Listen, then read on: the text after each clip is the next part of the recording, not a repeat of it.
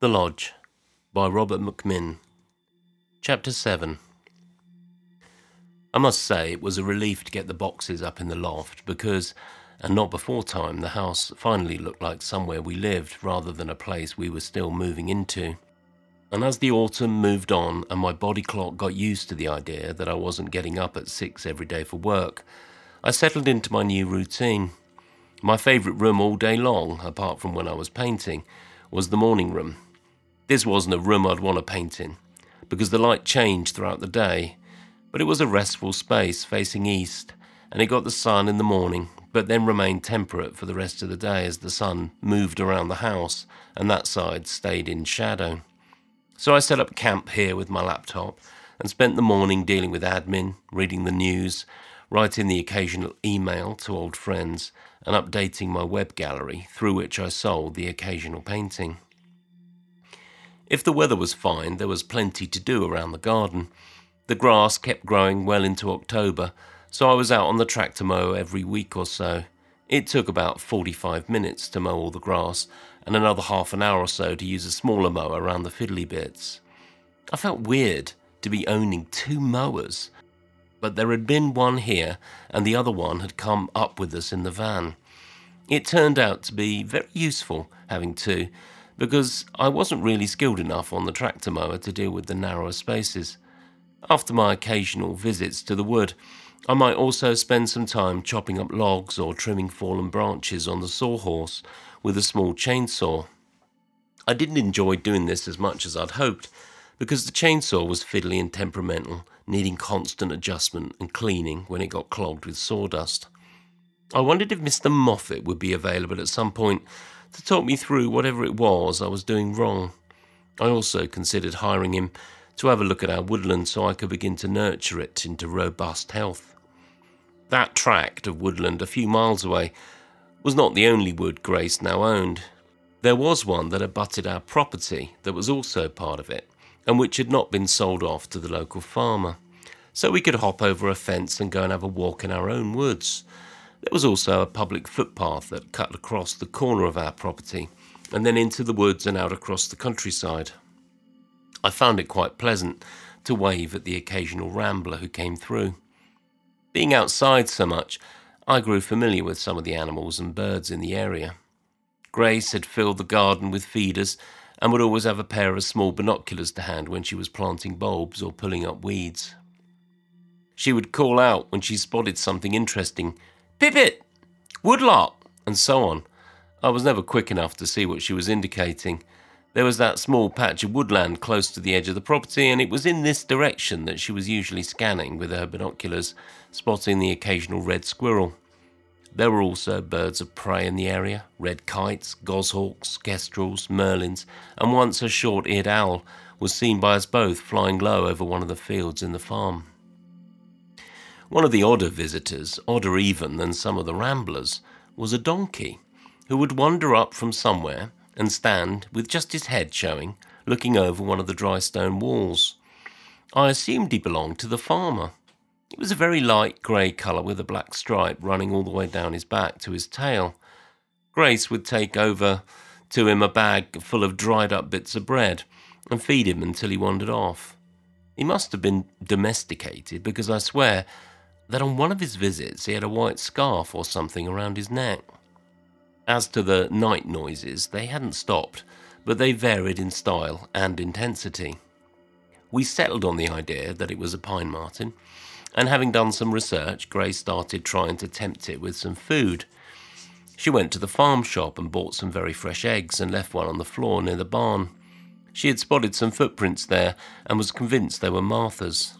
Oh yeah, given that her Latin name was Martes, Grace had christened her Martha. And so our protected species guest had a name, and I think it settled Grace's nerves to treat her as a semi-pet. The footprints near the barn became the spot for leaving egg-shaped offerings, and it's true that the eggs always disappeared. Personally, I wasn't terribly sure the pine marten was taking them. Perhaps it was a fox, perhaps something else, but anyway, Grace became a little bit less nervous about being in the house on her own. Anyway, what with all the woodland creatures, the birds, the donkey, and whatever it was we heard screeching in the woods at night, we really felt like we lived in the countryside. There were tawny owls out there, but the screeching was more likely a barn owl. And the best part of being in the depths of the countryside was the night sky. On milder evenings, we would turn all the lights out in the house and sit out in a couple of garden chairs, our eyes getting accustomed to the dark, and we'd look up to see stars and then more and more and more of them until the great band of the Milky Way was filling our vision. Meanwhile, we had a couple more visitors staying at the stables, and we began to get inquiries about our retreat. Here's what we were offering: a single, unadorned but comfortable room, peace and quiet, 3 meals a day delivered to the room if required, plenty of opportunities for long walks or quiet contemplation at home, with a sitting room equipped with comfortable chairs, good reading lights and a wood-burning stove reserved for guests, so as to provide a change of scene whilst maintaining privacy. Mrs. Moffat was very versatile, married as she was to a meat and 2-veg working man, but sister as she was to the proprietor of Walk Right Back to Happiness. So we could offer stir-fries, noodles, ham and eggs, sweet and sour, twice-baked potatoes, tuna-baked, just about anything, really. Grace and I had agreed between us that while guests were staying at the retreat, we would keep environmental noise to a minimum, so no lawn mowing while they were around, no chainsaws, no radio or podcasts, no music. I was quite happy to stick on a pair of noise-cancelling headphones or to disappear up to my studio to paint.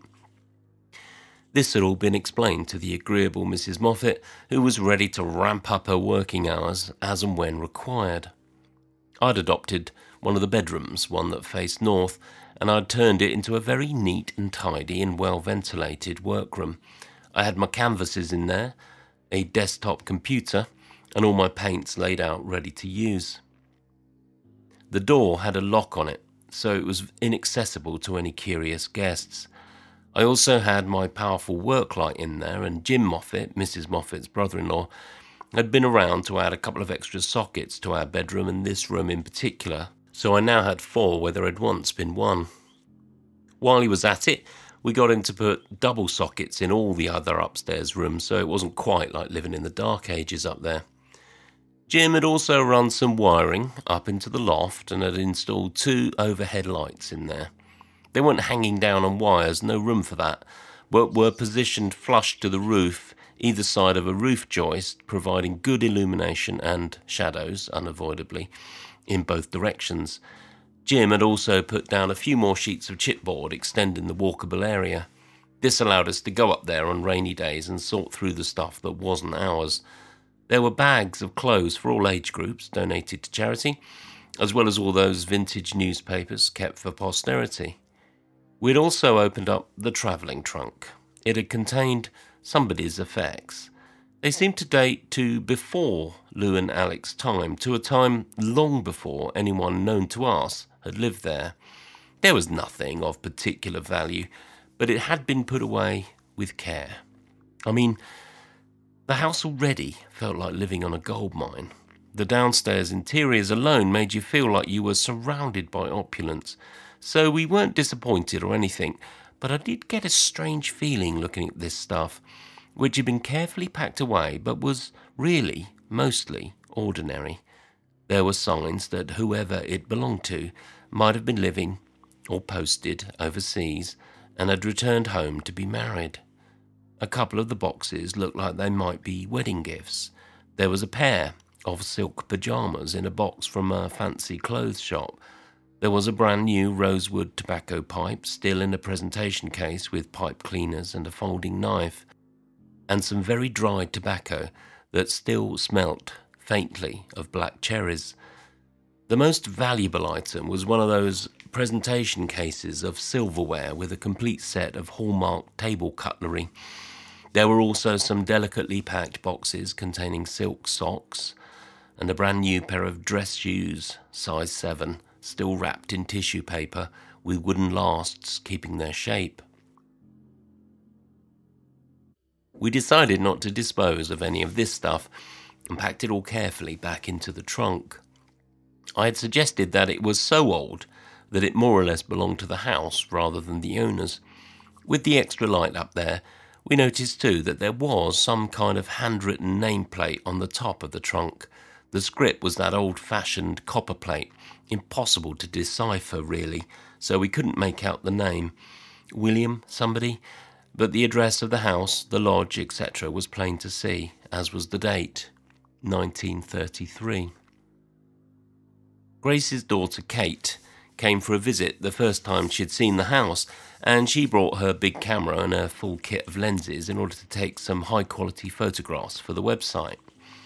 She captured the grounds, all the angles, the woodland, the old driveway under the bridge arch, the reserved sitting room. We lit a fire for the occasion and tried to brighten it up, and several of the newly prepared bedrooms. She also went off for a walk, following one of the footpaths nearby, and took lots of pictures of the fields and moors and the forests and some nearby ruins I hadn't known about. I have to say, the results were spectacular. And since she was there, and since she had her tripod, and since we were fortunate to have a clear night, we had her set up in the garden, turned off all the lights, and encouraged her to capture the spectacular night sky. She was doing exposures of around 20 seconds, pointing the camera at different parts of the sky and checking the results on the camera's small screen. Even the smallest vibration could spoil the picture, so Grace and I stayed at a distance and Kate triggered the camera remotely using a connection from an app on her phone. So that was the setup. Tripod perfectly situated using its built-in spirit level. Grace and Kate and I sitting on our deck chairs on the patio close to the house. Camera being triggered by a phone app. 3 times in this direction before moving it to point over there. The order of events is important, so I need to get this right. We were on the 3rd of these setups with the camera pointed at the northern sky. Kate was intent on her phone screen and had just triggered one of those 20-second exposures when there came an almighty crash from inside the house. We all jumped out of our skins, and I jumped up, went through the French window to the conservatory and then into the drawing room. The light switch was on the far side. I turned it on.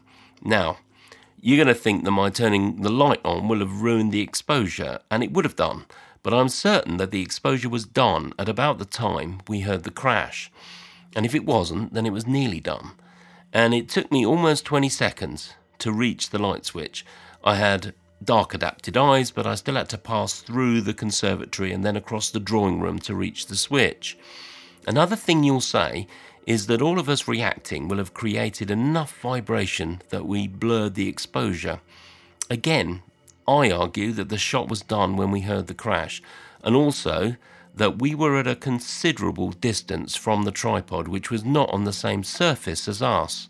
We were on the stone slabs of the patio, while the tripod was set up on the grass. All of which is leading up to something I'm sure you've realised. First of all, what was the crash? Well, a quick exploration of the downstairs, it sounded as if it came from downstairs, eventually revealed that a porcelain water jug, which had been sitting on a tray since we'd had some drinks that afternoon, was in pieces on the kitchen floor, which was wet with the remaining water in the jug. The second thing was that Kate's last photo was marred by a white smudge in the corner of the frame. Hence the preamble about how long it took me to get to the light switch and how far we all were from the tripod. 80% of the shot is perfect. Night sky, stars as pinpoints and not blurs, and what looks like a startled white face in the lower right-hand corner.